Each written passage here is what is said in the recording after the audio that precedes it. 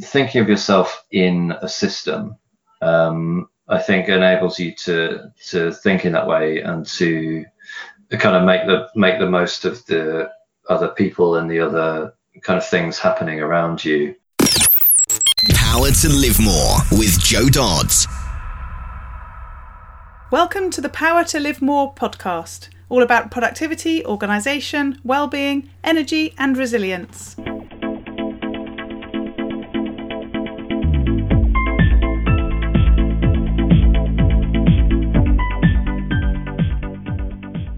I'm Joe Dodds, and I started this show back in 2016 to enable interesting people to share their stories about how they use their power to live more. And by that, I mean how they focus on productivity, organisation, well-being, energy and resilience to enable them to do more of the stuff that they want to do and less of the stuff that they don't.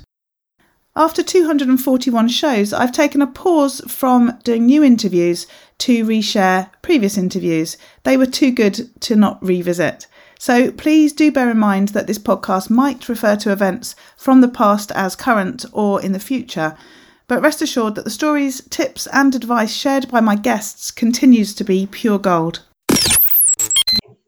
Today I'm interviewing Kieran Faller of Workio, and I'm traumatised now because we've been talking about how you pronounce names and things, and I've got it right, so I'm impressed with myself. So, welcome Kieran, thanks for joining me. Thank you for having me. So start by telling us a bit about who you are, what you do and where you do it. Sure. So I'm the co-founder and CEO of a startup called Workio, and we help companies understand their company culture and use that understanding to hire the right people for their culture and manage their people in a way that will strengthen their culture over time. And we're based in London. We're in a co-working space near Liverpool Street Station. And yeah, before doing this, I ran a music industry technology company for a few years. And before that, I was a lawyer for a few years. And we met through the lovely Paula Gardner, who does introduce me to some interesting people. And she has a background in the music industry too. Did you know that? Is that how you connected? We met through a mutual friend who's in music. Yeah. See, that's one of those, random connection things that I just thought I was throwing that in, and you were going to go, no, we met in some other way. So lovely, excellent. So you're in a co-working space. So that's I think I've had one other person on the show who was Rob in Canada, who was in a co-working space at the time. So what does that mean in terms of the environment for you on a sort of day-to-day basis? I think we all have sort of our perceptions of what these places are like. Have you got a helter-skelter? No helter-skelter. Although we do have sparkling water on tap, which is so the space that we're in is a really interesting one. It's called Mindspace, and it's a bit more focused on a kind of holistic approach to work, which I think you'd be interested in. So they have things like yoga classes in early morning and like lunchtime mindfulness and meditation sessions. And it's I've been in quite a few WeWorks over the last few years, having meetings with people, and I've always found them to be slightly frantic. I think they're very full usually, lots and lots of people in a small space, and just the vibe I think is a bit frantic. And so Mindspace is a bit more relaxed but focused, so it's a bit quieter. People tend to be a bit more focused on their work, which works well for us. I guess that's partly where their name has come from. Indeed. It's interesting. I read a lot of articles, and I think I've spoken to people who have talked about co-working spaces and sort of making a choice that actually it's a bit like so many other things in our life. It's very personal. It's about finding what suits you as opposed to them all being the same, because they're not.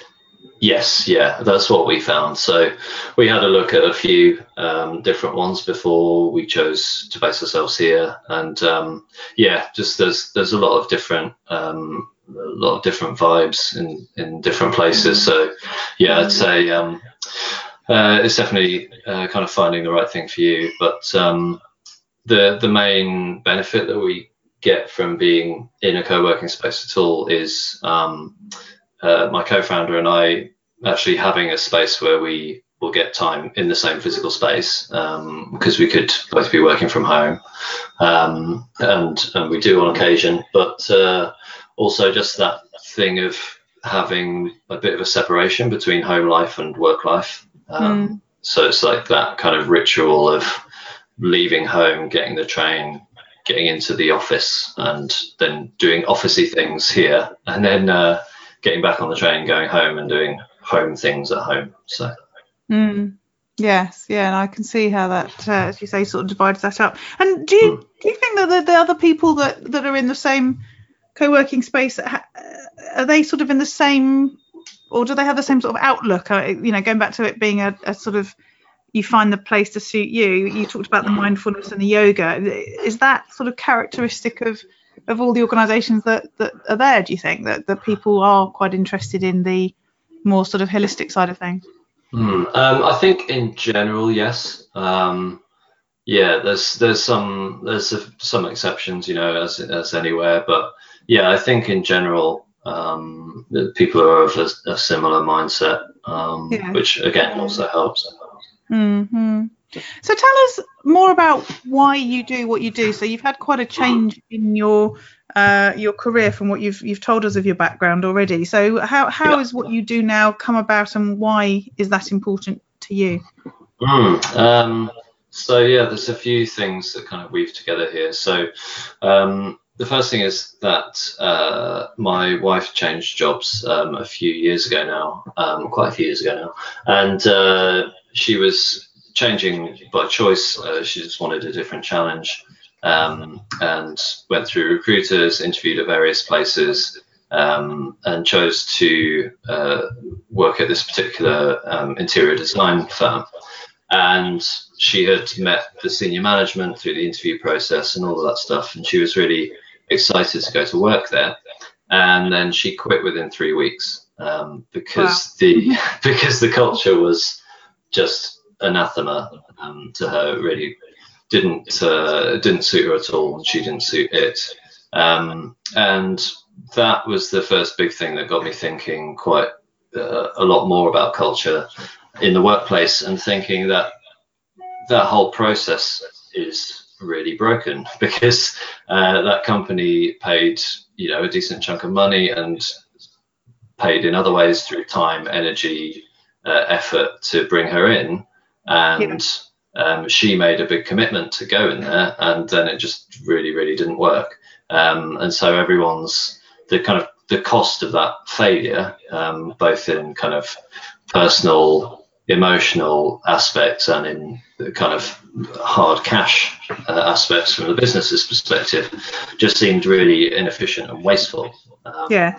So was it really that I was in HR many years ago, and there was always that joke about what was it? It was about you go to the pearly gates and decide whether you want to go into heaven, or they give you a little trip into hell to see what that's like. And heaven looks okay, but hell looks amazing, and you choose hell, and then when you actually turn up, it's all like burnt and horrible and awful. And they say that was when we were recruiting you. This is the reality now. You're actually here. Right. Exactly. I mean, is that what happened? Yeah, I think so, pretty much. But also there didn't seem to be very much self-awareness from the company's perspective about what they were really like. I think this particular company had very high staff turnover, as you might expect, but their senior management team had all been there for a long time, so they were kind of comfortable with how things were and happy enough, and I guess they just thought, there's those middle managers and junior people just are annoying, or don't know what they want, or the problem is with them somehow.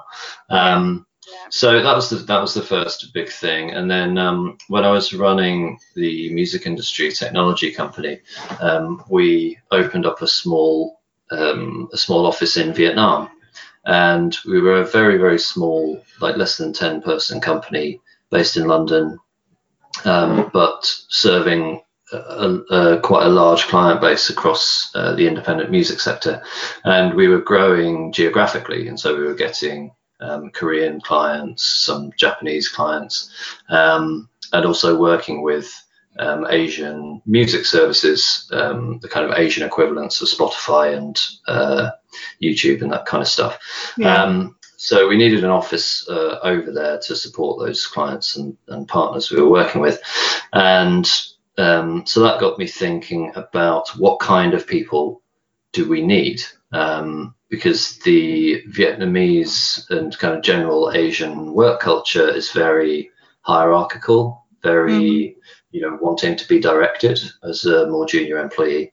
And we knew that as a company, our company running in London, we were very, very flat hierarchy, very kind of open to ideas from anywhere. We wanted people to make their own decisions, in the context and in the way that we would want them to make those decisions, but still we weren't going to, give them a list of things to do every day. So that made me think, okay, we're looking for we're looking for the weirdos in Did you put that on your recruitment brochures? Pretty much. We're looking for people out of the ordinary, I should say, in the Vietnamese work culture. And so through that process, we kind of really had a hard look at ourselves in London to understand what we were really like. And then we were very, very clear on the values and character traits that we were looking for in the people that we would hire in Vietnam. And that process worked really, really well. So we ended up with a team of 4 people in Vietnam that were absolutely fantastic and worked really well with us. So that kind of going through that process as the manager of a company also got me thinking, like, there are better ways to think about culture in recruitment in particular, but also in kind of ongoing company management. And then I, while doing an MBA at Cambridge a couple of years ago, while working at that music industry company, then I kind of started to work up this company culture model that we use at Workio to really understand culture from the employee's perspective and use that in various ways. Yeah. So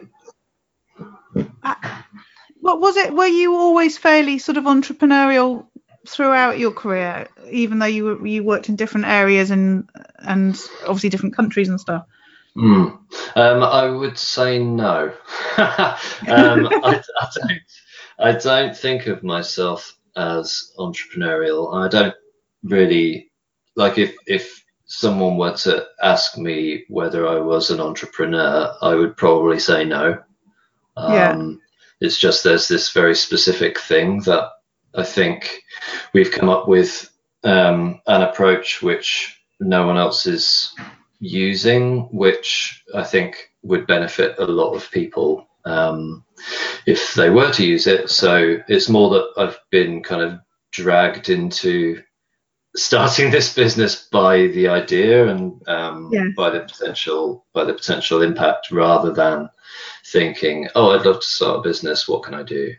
Yeah. Okay. So let's sort of push that forwards a bit then into how you sort of work and, the fact that, I talk to people who have always wanted to do stuff on their own, and they've always wanted to grow a business from nothing and all that sort of stuff. And that, they have a certain way of being and working. It's interesting that you've just sort of said, no, I was a bit reluctant, really.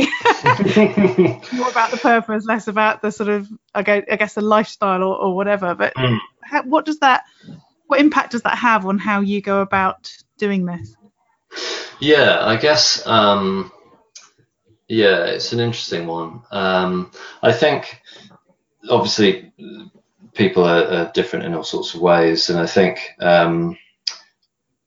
I'd say sometimes the feeling that, I mean, for me at least, where in previous roles I've kind of perhaps not always agreed with what,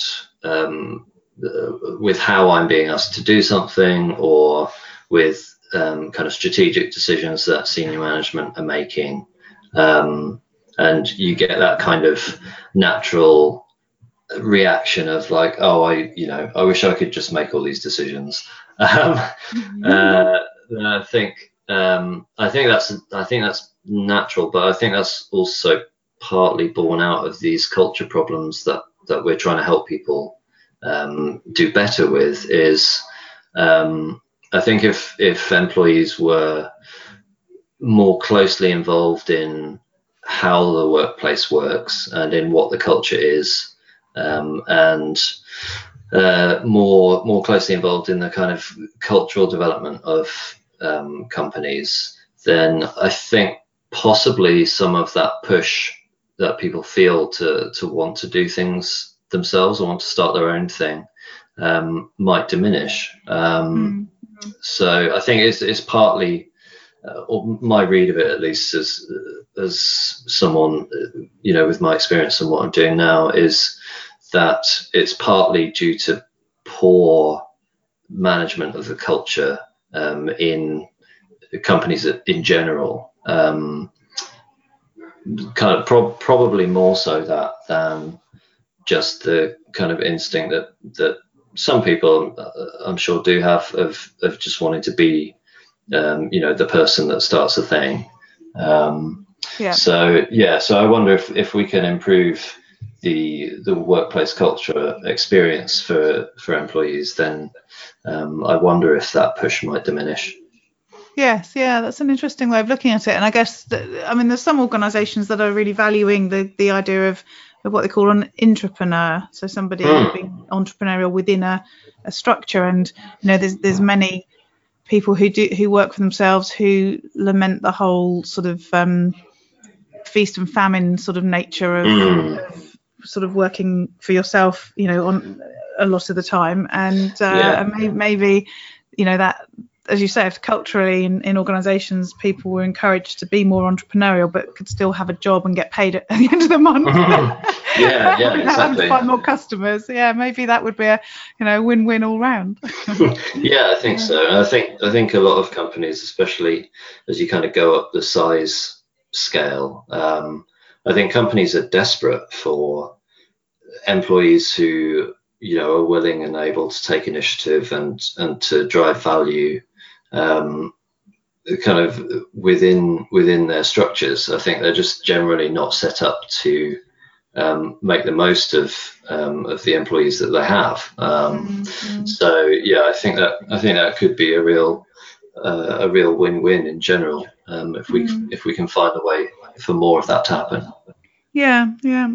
So you've talked about going into the office to sort of create that difference between sort of home life and work life, with this organisation that you've also sort of said is almost more circumstance than your lifelong ambition to run your own business. What does that mean in terms of your sort of day-to-day, how you work and how you organise yourself? You've firstly got that sort of natural cut-off between home and work, and you've got a bit of a commute in there, which if you're anything like me, you find as either a way to relax and read those books so you don't do any work, or jump on the work. It's the former for me, really. So I think I'm very keen. So my wife and I have a 5-year-old daughter, and I have been very keen from the start to be very involved as a parent. And my wife also works, so we've always taken the view that parenting is a team sport, and it's we should try to do things as 50-50 as possible in terms of logistics. So I've always taken my daughter to nursery or to school in the mornings, and my wife has generally done pickup in the evenings. Yeah. So I was lucky in that music industry company that they had a very enlightened view on the kind of workplace logistics. So at that company, no one was expected to be in the office before 10 o'clock. So that enabled me to quite straightforwardly, do the school run and get the train and be in the office by 10. I mean, we were expected in the office at 10, but that worked fine. And so I do the same thing now. So I don't tend to actually get into the office until about 10 o'clock. And then I'll tend to work through to about 6:30 and head home from that.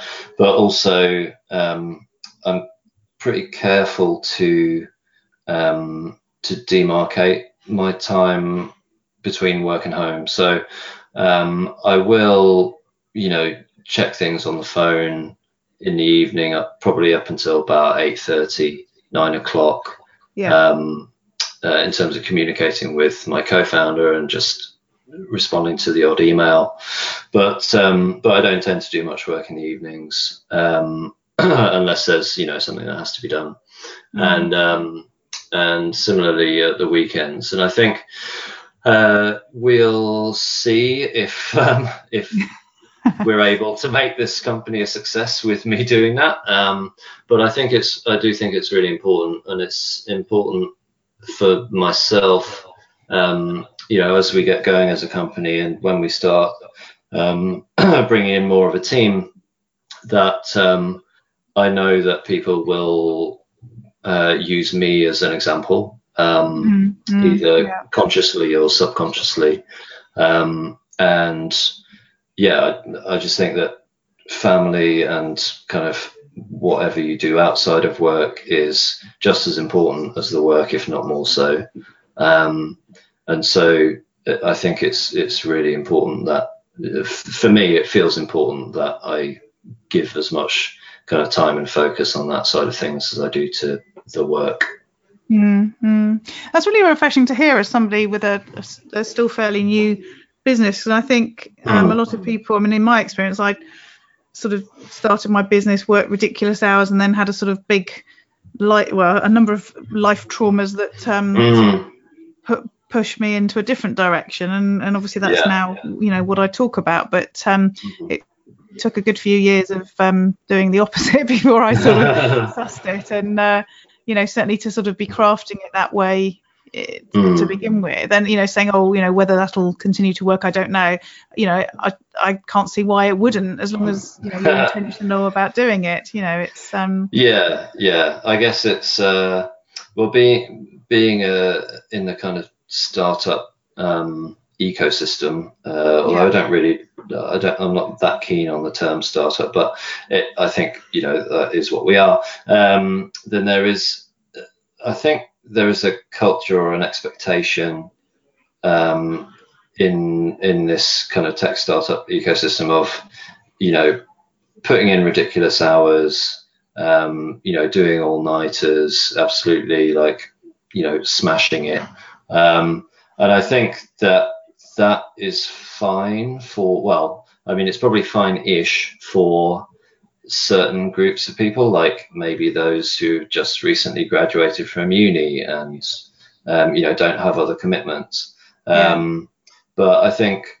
for people once you get to kind of starting family stage, I just don't think that's sustainable from a personal point of view. But I think in terms of the being intentional about it, it's something that I'm very careful about. I was just going to say that, there have been times, certainly while I was doing my MBA, while also having a full-time job a couple of years ago, that did involve a lot of late nights, reading, doing assignments, writing pieces, and quite a lot of time away, because I was doing that MBA at University of Cambridge, so I was having probably one weekend a month, one kind of long weekend a month up there doing that, and then there were a couple of week-long trips as part of the program. And so I've definitely gone through that period of quite a lot of time pressure, and quite a lot of late nights, and quite a decent chunks of time when when frankly my wife had to pick up the slack of child rearing. So it's not to say that it's always possible, but at least being intentional about it. So we knew when I went into that program, this was how it was going to be, and that it was going to be hard, but it was for a defined period of time, and it was for a very specific reason, to get this qualification. So I think it very much depends on your kind of circumstances. Yes, yeah, exactly. So let's explore a bit more about the sort of getting stuff done. We've talked about the sort of dividing the home life and work life, and sort of crafting the times around that and those sorts of needs. What about day to day actually getting things done? How you do that, and what technology you're using? You're a startup in a co-working space. Do you use 25 million apps and tools because it's high tech? We do use quite a few, to be honest. We use Slack for just communication between myself and my co-founder and some other people that we work with. Use a ton of email, as you'd expect. We really like HubSpot. I don't know if you've used that or come across it, but so we use that quite extensively to keep track of our contacts and conversations we're having with sales leads and with investors and that kind of thing. And that has a really good task system, so you can set tasks for yourself, and kind of attach the record of the person. So if it's like, I need to follow up with so and so about that email, you just create a task for a specific date and time, and the system will then come back and be like, okay, it's time to do this now. So I find that really useful because I have quite a poor memory for tasks, so I need to externalize them out of my head as soon as possible, otherwise I'll forget. So that's really good. But I have to say my standby technology, my core tech for getting stuff done is a notebook and pen. That's why you get on with Paula. right, exactly. As well. I tend to do the classic, write a short list either at the end of the day for the following day or at the start of the day of maybe 3 or 4 things to do, and try and work through those and get them done. I don't really distinguish very much between kind of big things and small things. I possibly should, but yeah, and I certainly don't always get through the list. Probably rarely actually get through everything on that list. It's an underrated thing to do, all those, or should I say overrated thing? No, overrated, isn't it? All those people who get through their whole list, how are those people, how do they live? Like, what? I just, I don't know that they actually exist unless they've only got 3 things on there, to be fair. I can't imagine how smug I would be if I always got through my list. I sometimes just forward a load of things on because I use an online app. Forward a load of things on to the next day, clear the things I have done, and then it goes down to, well done, you've got a clear. That's good. What's that app? Yes, that's why I don't use paper. You see, it's too obvious when you don't do things that you're supposed to. Yeah, that's true. Well, accountability is good, right? Exactly. Cool. So, any more apps that you're dying to share with us? I use Receipt Bank and Xero. Oh, so do I. Yeah, so that just makes keeping track of receipts, which is obviously the bane of any self-employed person or anyone running a company. It's the bane of their lives. So Receipt Bank works really well, and it integrates well with Xero, so that just keeps that easy. And you can do it in the moment, so it isn't one of those jobs that kind of builds up and then you have to spend 4 hours sifting through piles of paper. No, that's what I used to do, and now I've got really good at doing it in the bank. But then I get stuck with the app and think, oh, I haven't sent any of the thing. I go to reconcile my bank account or something. I haven't sent any of the receipts into the bank account. Now I've got to go and do it now. That's true. Yes, it still does take time at some point in the process, but yeah. Exactly, but as you say, it's way better that you're not actually typing all the individual bits of detail in, and that the Receipt Bank app just does that for you. It's revolutionary. Yes, indeed. Yeah, lovely. Okay, what about sort of learning this sort of stuff and making sure that you're equipped to, run this business that you weren't, totally aware you wanted to run? Or, how do you make sure that you're, learning the things you need to do, and that you are at that sort of, because, you talked about you're in the sort of startup world. How do you make sure you're keeping, abreast of what's going on? I'm a big reader. I love reading. If I didn't have anything else to do each day, I'd very happily just read all day, every day. That's my dream job. Yeah, exactly. How do we do that? We should start a company to do that. I tend to read. I don't like reading on screens. I find it quite tiring. I think there's something to do with the light and how your eyes interact with it physically, that makes it quite tiring. So I'm a big believer in paper books, and paper magazines. So magazine wise, The Economist is my go-to for news and stuff. I just love the way that they it's all analytical. So it's not just this thing happened, this thing happened, this thing happened. It's this thing happened, and here's what it means, and here's how it interrelates with this other thing that's also happening. And because it's only weekly, by being weekly, they can take that higher level analytical view of what's happening. So I love The Economist. And there's a magazine that's quite new. I don't know if you've come across it, called Courier.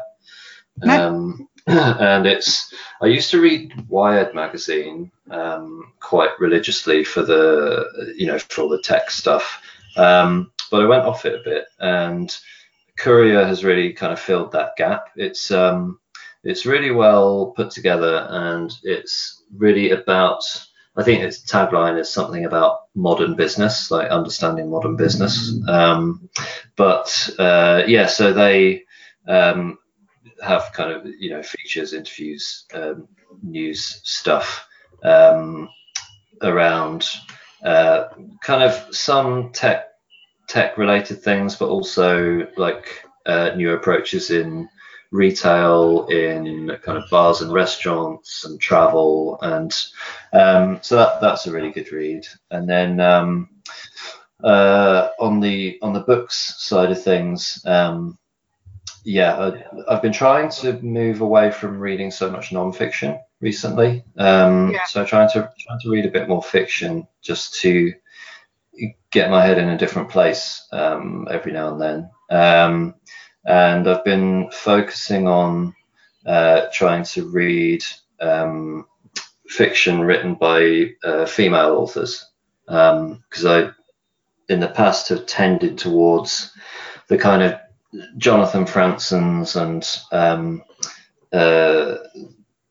Dave Eggers, and the kind of somewhat literary kind of American male perspective. But But yeah, so I've been consciously trying to read more fiction written by women. I read an amazing novel over the last couple of months called The Blazing World by Siri Hustvedt, which is just phenomenal. So yeah, I try to read fiction, some fiction, and then also on the non-fiction side, I've been reading quite a lot of stuff about systems thinking recently. So thinking about democracy as a system, economics as a system. So yeah, there's a few books around there which have been really, really good, and it's that kind of feeds more directly into what we're doing at Workio, is that we view company culture as a system, and it's you need to understand it as a kind of ecosystem problem that you can't necessarily solve with just doing 2 or 3 things and then everything will be fine. It's more like viewing it as perhaps as a garden, which is a metaphor that came from this book Gardens of Democracy by Eric Liu and Nick Hanauer, and they're talking about the American political system. And it's amazingly prescient. I think it was published in about 2012 or 2014, and it just perfectly describes all of the problems that have led to Donald Trump. But maybe it was even 2010, but so it was from a few years before. But their view of thinking of the democratic system as a garden that you have to weed, so you do have to tend it. And you also have to think of it as you need to create conditions for things to flourish rather than kind of directly, acting on the thing itself.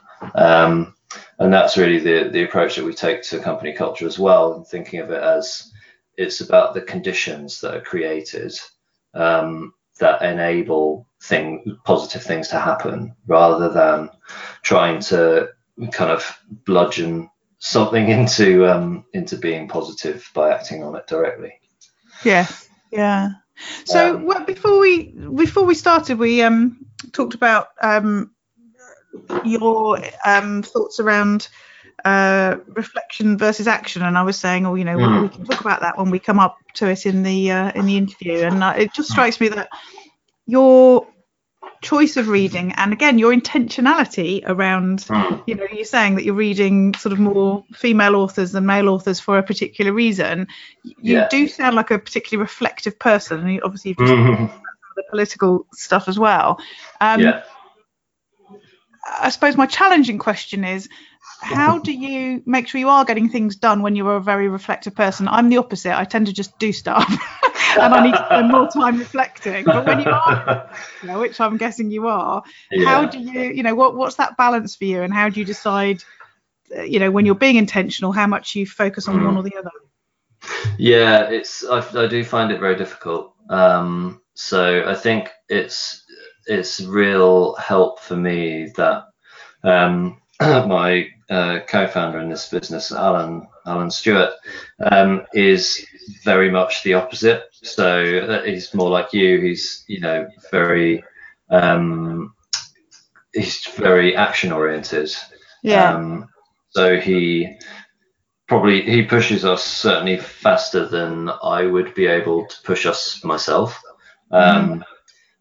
And I think it's really about, all of this stuff is about trying to find the right balance, either as an individual or if you're working in a group, to have that kind of balance across the group. So he takes the action and you rein him back, and then vice versa. You think about things and you forward. Exactly. He kicks me up the arse to get something done. I think that's right. But also I think I do tend to think, this might be entirely self-serving, but I do tend to think that reflection is underrated. I think so. One of the things that Al said to me before is, that the emails I write are really well crafted. So even if that's just talking to a contact that we've been put in touch with, for a general chat, or for with a sales lead, or or with someone that we're engaged with or whatever. He says that like the way that I write in my emails is very kind of precise and nuanced, and he's more like, yeah, just write the thing and like, you know, hit send and move on to the next. Whatever. Yeah, right. Which again is like really useful in a lot of scenarios, and it's about finding the balance. But I think in general, people tend to think that the optimum balance is probably a bit too on the action side rather than the reflection side. And I think kind of thinking in that systems way again, I think this is where companies like Facebook and Uber kind of, that's where they've gone wrong, is, you know, that famous Facebook mantra of move fast and break things. You know, they've broken quite a lot of stuff by now, including the American democratic system. And so I think hopefully people will start to think, actually, yeah, maybe we should just think about the potential consequences of stuff, maybe, before we do it. That's not to say never do anything, because of course there's risk involved in anything that we do. But I think dialing that kind of bias to action back a bit might get us better results from the stuff that we do. Well, it's that sort of balance, a bit like you're saying about, you know, reading more female writers to balance up all the sort of male writing that you've read. It's if we as a, you know, business, society, individual can work on that balance ourselves, or as you say, work with somebody who balances us, then, you know, that's all to the good, isn't it? Yeah, I think so. Yeah. Well, talking about that, then let's talk about other people working with you and sort of helping you. You obviously have a business partner, and you've mentioned there's other people that you work with within the business. Tell us a bit more about the importance of working with other people. Well, I think the key thing for me particularly is I've been working on this on the kind of project that has become Workio for probably about three and a half years, largely as a kind of side project while I was doing my previous job, and then for the last 8-9 months full time. And during that period, you know, there's been ups and downs. You know, you kind of get encouraged by something and then you get discouraged by something else. And I think for me, it's been really important to have a bunch of people, and that's not really people that I'm working directly with. It's actually more friends and family and other professional contacts who are just encouraging. And you know, when they have heard about what I'm doing at Workio, they're like, oh yeah, I can really see how that would be useful, how that's necessary. Like, oh, you should talk to this person, that person. And so I think without that, I think I would have given up a long time ago. So I think that's partly down to my character, I guess. That I'm naturally, I'd say, not exactly pessimistic. I'd say probably on the pessimistic side of realistic. So I'm naturally quite a cautious person. So I think without having that kind of encouragement and like, yes, this seems like a real thing. You know, you should really try it and you know, go ahead with it. I think without that, I wouldn't still be going on about it. So,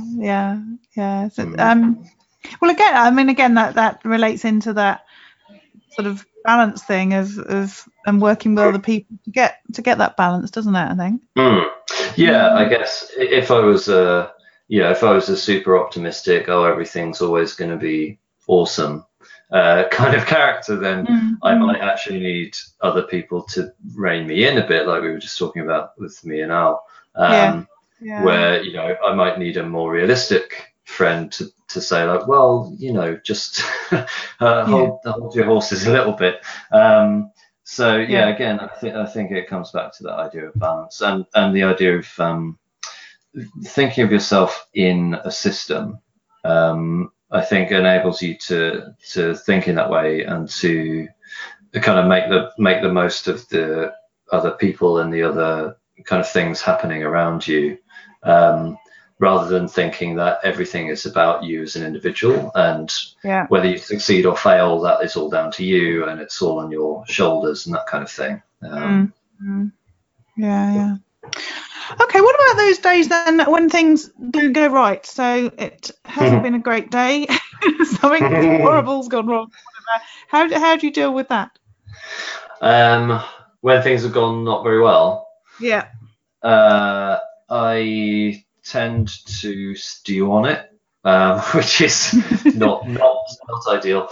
And then probably once I've been mulling it over for a bit, then I'll tend to talk it through with my wife. So yeah, I think I tend to kind of internalize things for a period of time and then be able to address them. So usually I would say that the kind of ups and downs are usually on a larger scale than day by day for me. So it would usually be like kind of a few days of feeling a bit stalled, feeling a bit stuck. And quite often when I'm in the office with Alan, we'll both be in a similar headspace, which is, you know, working in a place called Mindspace, that makes sense, where we'll kind of both be in a bit of a funk about, you know, how things are going. And it usually it's Alan, because he's more vocal than I am. He'll just kind of bring it up and I'll be like, it's just not, it's not firing at the moment, it's not clicking, like, and then we'll talk things through, and then that usually gives us a lot more kind of positive energy to move forward, because it kind of clears our own heads as to what's stuck. And it's that bringing somebody else in to it again as well. That's really important. And okay, what about those days where you've ended the day knowing that you've had the chance to live more, which is where I talk about getting to do more of the things that you want to do and less of the things that you feel you should do or you have to do? What does that day look like for you? In terms of the content of the day itself? I'd say it's having a morning where I don't have to get our daughter ready by myself is always useful. So sometimes my wife will have early meetings and stuff like that, or be away for work. And that is always just a bit more painful, getting out the door and getting to school. So usually we're both at home, so it's quite a relaxed morning. I try to go to the gym on Mondays, Wednesdays, Fridays and Saturdays, which sometimes I will manage for a few weeks in a row and then it kind of falls off. But usually it's pretty good. So it would probably be, I'll have been to the gym, I've got home, you know, my wife and daughter will wake up and we'll, you know, get ready for school and things. And then, I'll be getting into the office and doing something, getting some positive feedback from outside. I think that's the key to a day feeling good for us is, you know, having a good meeting with a sales prospect, or giving some results from our process to a client and having them kind of surprised and kind of excited about what we find. So it's really about having what we do making a positive difference to someone else. That's really the key. And so yeah, it's usually it'll be that, or making significant progress with something internally, but that never quite feels as good as the kind of external validation. And then getting home at not too bad a time, probably just before my daughter goes to bed, so I can see her and do the reading stories, saying night and all that stuff, and then having dinner and a conversation with my wife, and that's really that's a good day. No, that's good to hear. Lovely. Well, thank you, Kieran. It's been really interesting talking to you, and I think a lot of resources that haven't been shared on previous shows as well. So thank you, and some good reading material as well. So thank you for joining me. Yeah, no problem. Thanks for having me, Jo. So how can people find out a bit more about you and connect with you?